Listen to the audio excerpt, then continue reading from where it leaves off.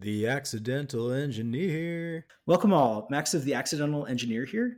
Today we have the pleasure of being joined by Adam Gordon Bell. Welcome, Adam. Thank you. I'm glad to be here.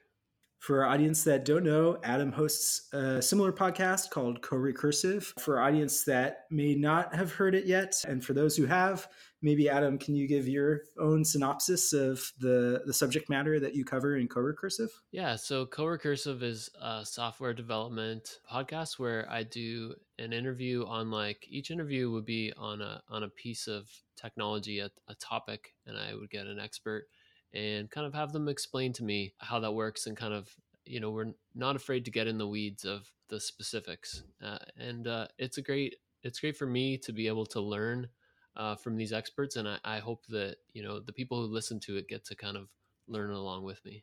And in Adam's day job, Adam is a team lead of several products at Tenable, the international software security company. For our audience that are curious about the kinds of subject matter that you deal with in your day-to-day role, what types of technologies are you using on the job? I work on application security, which is securing applications as opposed to like network security that is more like firewalls and stuff. The product I work the most on is container security. So what we do is scan Docker images. We kind of analyze them statically, looking for software vulnerabilities so that we can tell somebody like, hey, this new library you upgraded to in Python actually has a network facing vulnerability. So maybe you don't want to ship that, that type of thing. This is super contemporaneous. What was the news event that happened a couple of weeks ago that illuminated for the world just how insecure public Docker images are? Yeah, there was an Alpine. So Alpine, I don't know if this is the one you're thinking of, but there is an Alpine Linux distribution that's commonly used for containers because it's very small and very stripped down, very nice. And there was a vulnerability where you could use a null password to run as root, and it was like very wide sweeping. Covered a ton of versions. Like when this news came out, we obviously had to quickly add a check for it, and that just kind of lit up the board for a lot of customers to say like, you need to fix this. Yeah, Docker adoption has been huge. I mean, in my previous few roles, it's so I can kind of pinpoint the turning point in popularity and actual adoption. But the way I've seen it often adopted is starting in development, then running it in testing environments and staging environments, and then rolling it out in production. And as far as where previous employers of mine are at in that timeline, they're at varying points, but one of the hot topics, and certainly security is top of mind in this environment. But running Docker on your laptop is a really popular use case. So starting with Docker, people try it out on their laptops. What's your take on using Docker for local development? Yeah, so I mean, it depends exactly what you're doing. This is something that my team has tried various approaches. Like, I think you're right that Docker became popular kind of bottoms up, because if you wanted to try out a piece of software, if you wanted to try out some new database, like they might just have a Docker image, you could pull it down and start playing around with it. And I think that's great. A great use of Docker to do that. I think the place where it gets more challenging is if you're developing an application and you want to develop it inside of a Docker container on your local environment. The development cycle, I mean, it depends. If you're on a Linux computer, the overhead of Docker is very small. But on my team, like I'm rocking a MacBook Pro here, and most people on my team are, and the same on Windows. There's like a VM kind of hidden from you that Docker runs inside of. And so if you're, trying to do like hot code reloading or incremental compiling, and every time you save, it needs to kind of sync over to this Docker image where all your dependencies live. I think that can be just a painful process. So we have tried that various ways on my team, and I don't think Docker's quite there to actually develop inside of a container if you're not in a Linux environment. And to step back for a moment for audience members that might have question marks floating around their heads about what exactly would you even need Docker for in the first place on your MacBook, which is already a very powerful machine. It runs a Linux-like operating system. Why use Docker at all? It's this issue of having an environment in your development that mirrors what might be running in production. And the more you can minimize the delta between those two environments, the more realistic your development will be, and the more likely you'll catch problems before they occur in production. Or if problems are occurring in production, you can reproduce them more accurately on your laptop, for example. But predating Docker, you were mentioning VMs. For audience for audience that may never have touched a VM before, or not at least knowingly, what's a VM and what's the distinction there between a VM and Docker? Yeah, so a VM is a virtual machine, and I think that there are some similarities. A VM runs an entire stack of. Now, I'm not. If I get things wrong, call me out. But For sure. No, people. we're quickly wading into territory that both of us are experienced enough to know that this is a deep pool. So For sure. yeah. So write your letters. I'll give you my address. Your complaint letters. So a VM basically is a virtual machine. So you will run in software an entire operating system, and there is hardware support for that to make that a little bit faster.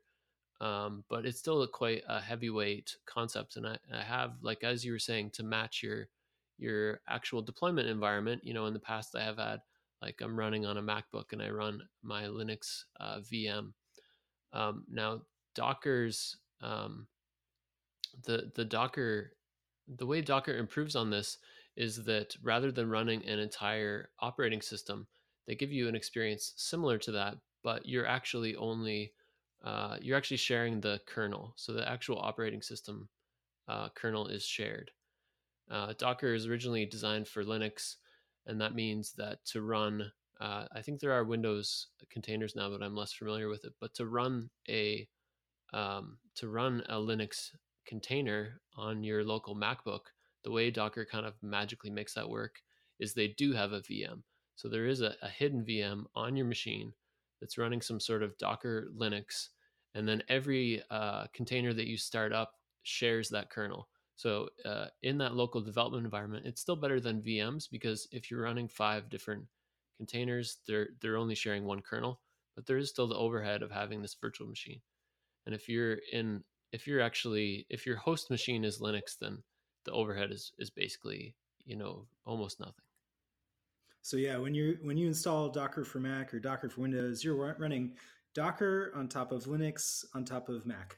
Yeah. It's not quite Docker on top of Mac. So Yeah. people earlier in the days that preceded Docker, the company creating these operating system specific uh, installs of Docker, there were some awful tools that existed that do more explicitly what Docker for Mac and Docker for Windows do now, which is that you would actually have to use the command line to boot up a VM, and then you'd need to interact with that VM and the Docker server running within the VM on your laptop from your command line, and it was a mess. And we've come a long way thanks to Docker being a well-financed startup.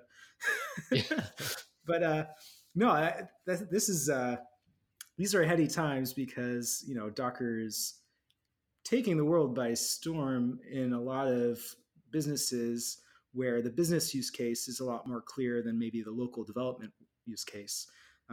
Like we were alluding to earlier, reproducing problems that are existing in production is a lot harder when you can say that it works on your laptop, but if it doesn't work in production, you're endangering your business's revenues, people's jobs, customers' jobs.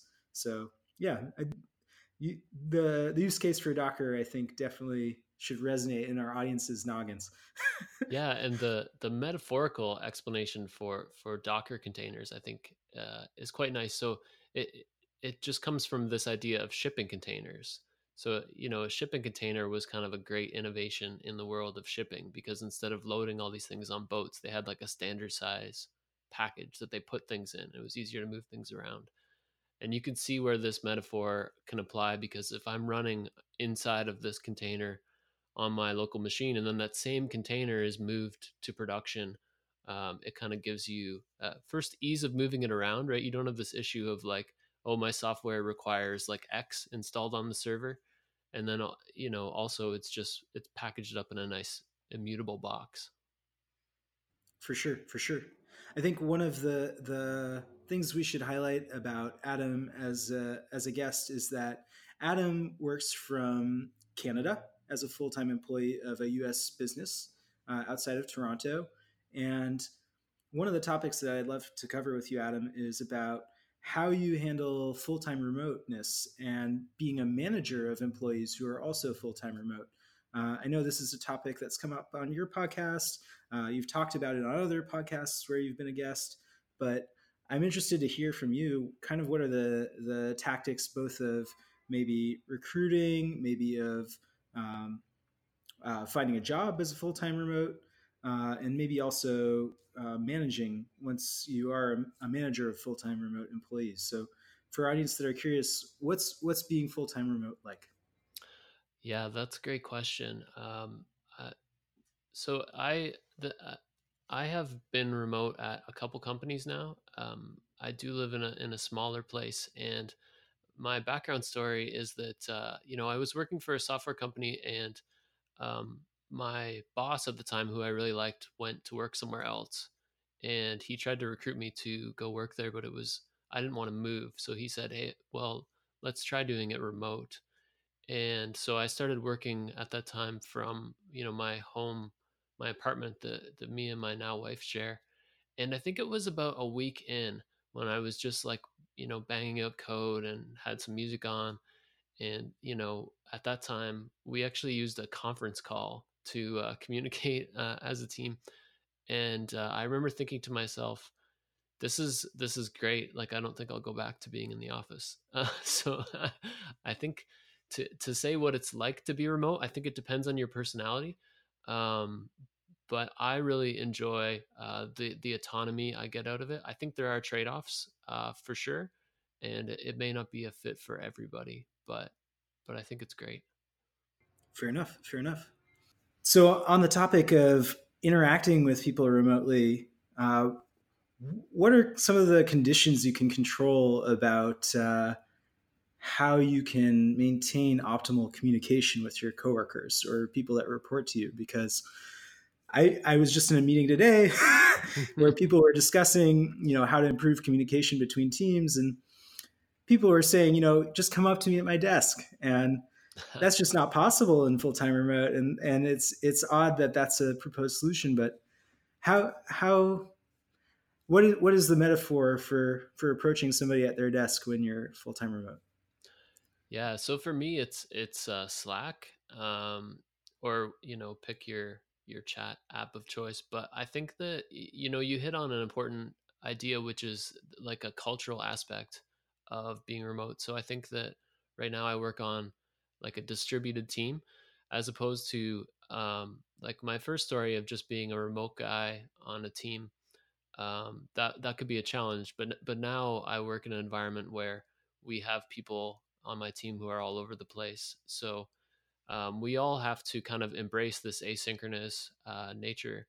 And I think that if the expectation is that people will reach out to each other, using Slack or using video chat, um, it becomes less of an issue. So it's hard to just be the one remote person. I think you need to have a team that embraces it.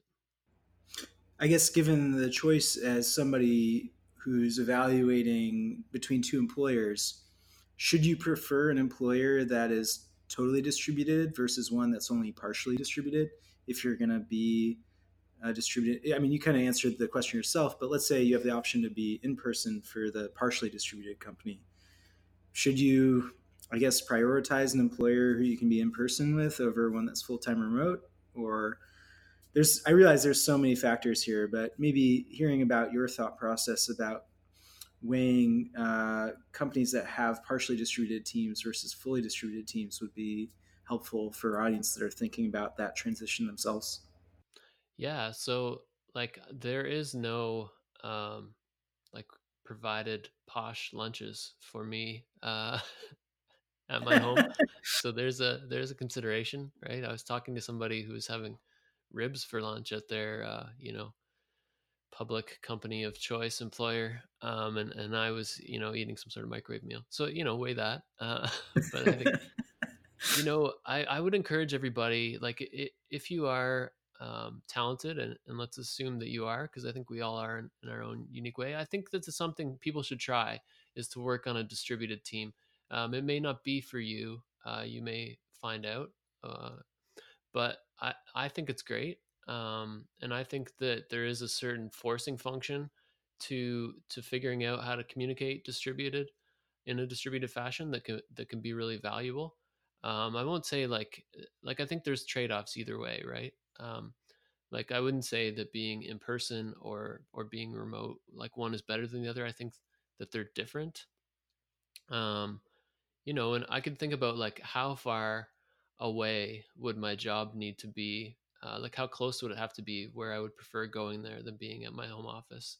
And right now I would have to say it's pretty close. Like if it was like a 10-minute walk away, like I think that I'd be more apt to go there. But I just I have my own office. I can set things up. um I don't know. I think it's something everybody should try.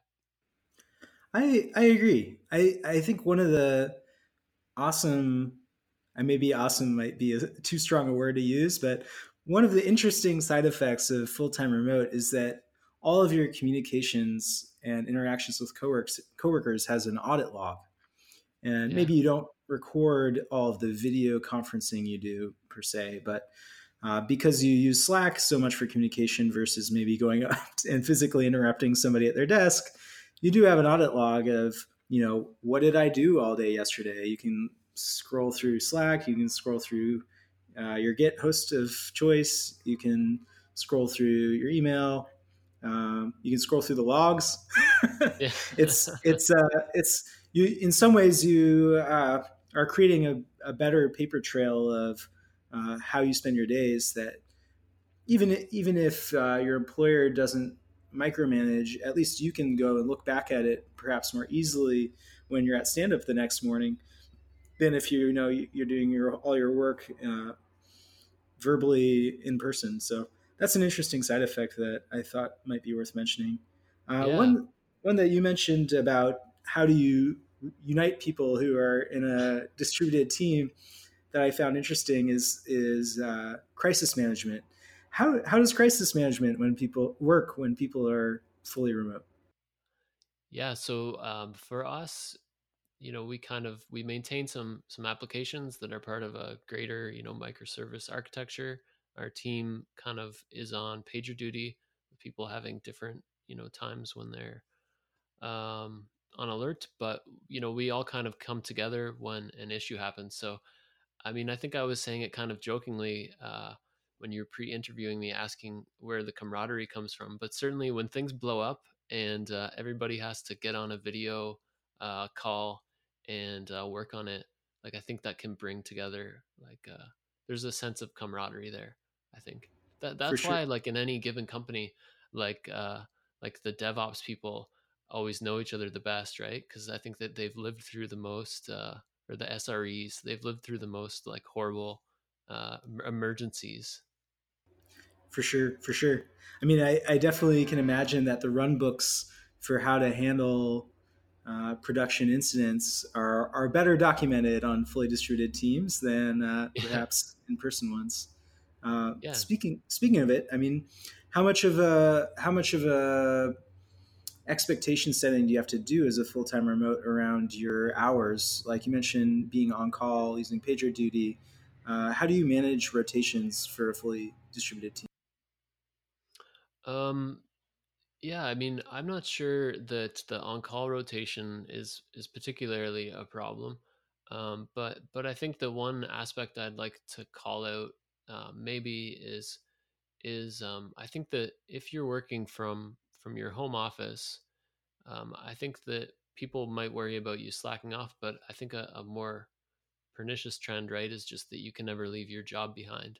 Um, so it's great to be on call, but and I think that Slack may cause this regardless of whether you're remote or not. Just people are always talking or reaching out, and I think that's challenging, right? You have to define what a work life relationship means for you, right? Maybe you like to blend things.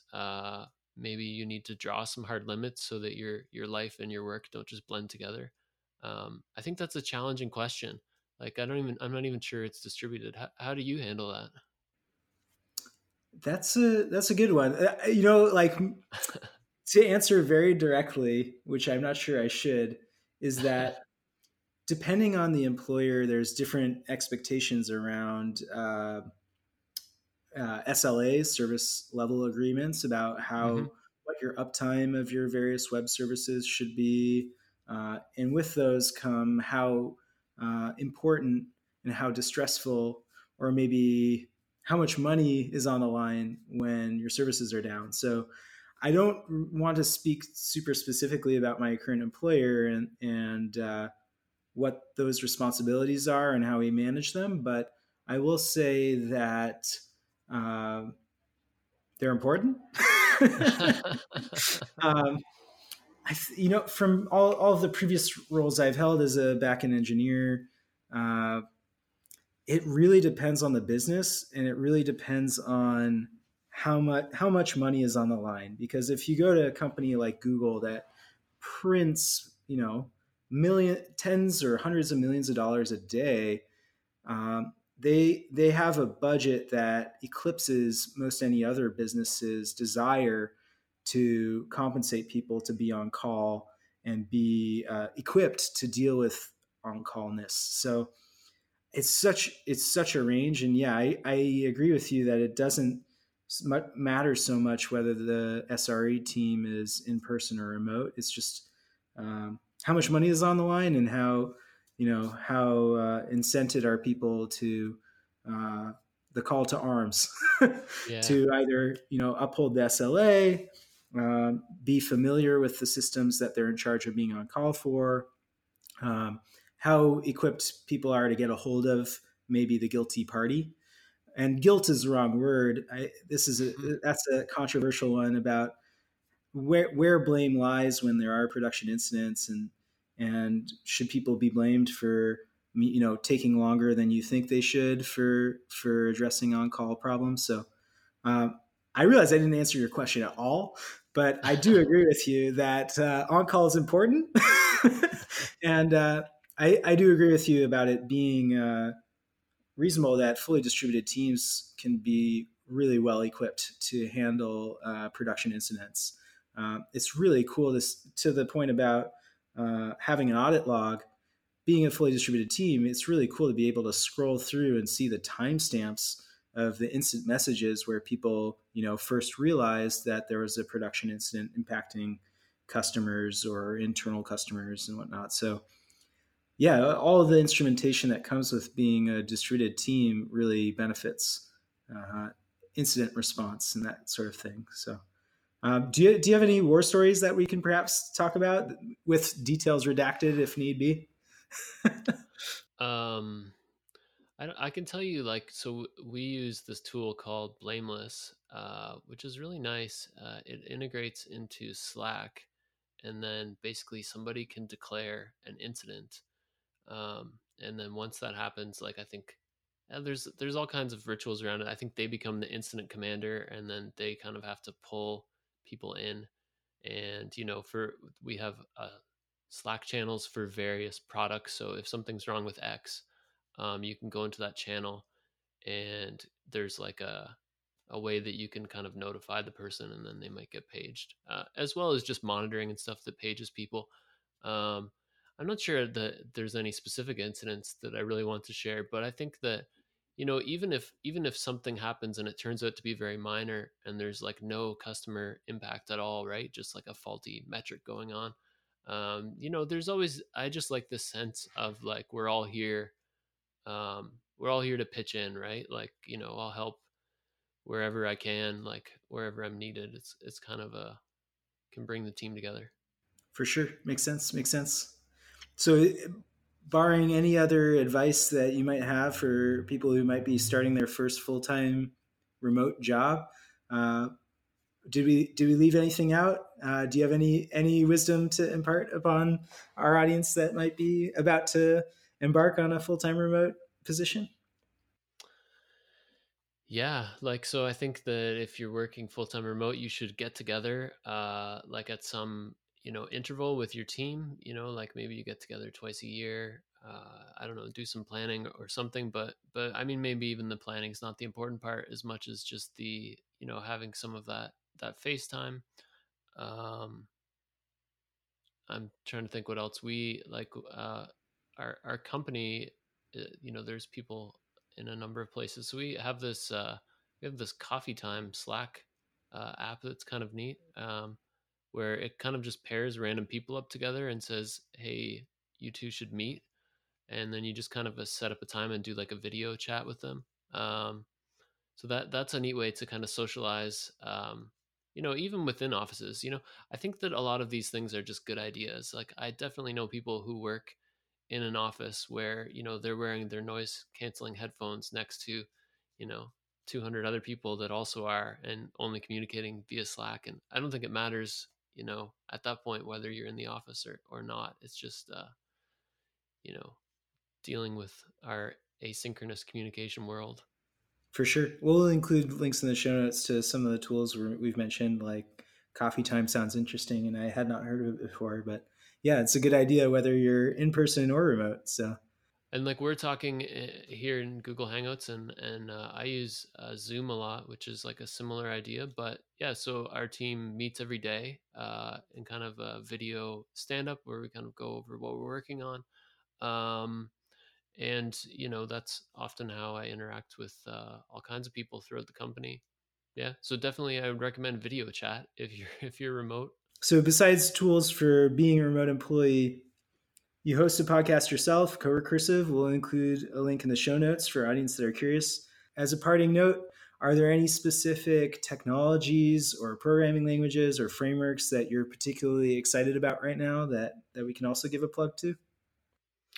Yeah, so I'm probably guilty of being interested in a lot of more fringe technologies. So my team all does development in Scala, which is kind of a functional programming leaning JVM language.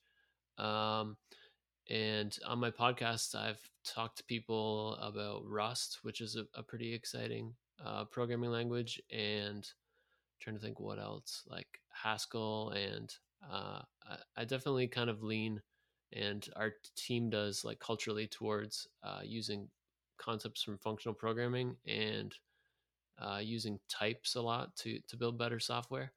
So I think that everybody should explore those ideas if they haven't, if they're not familiar, like even if that means like using TypeScript instead of JavaScript or etc.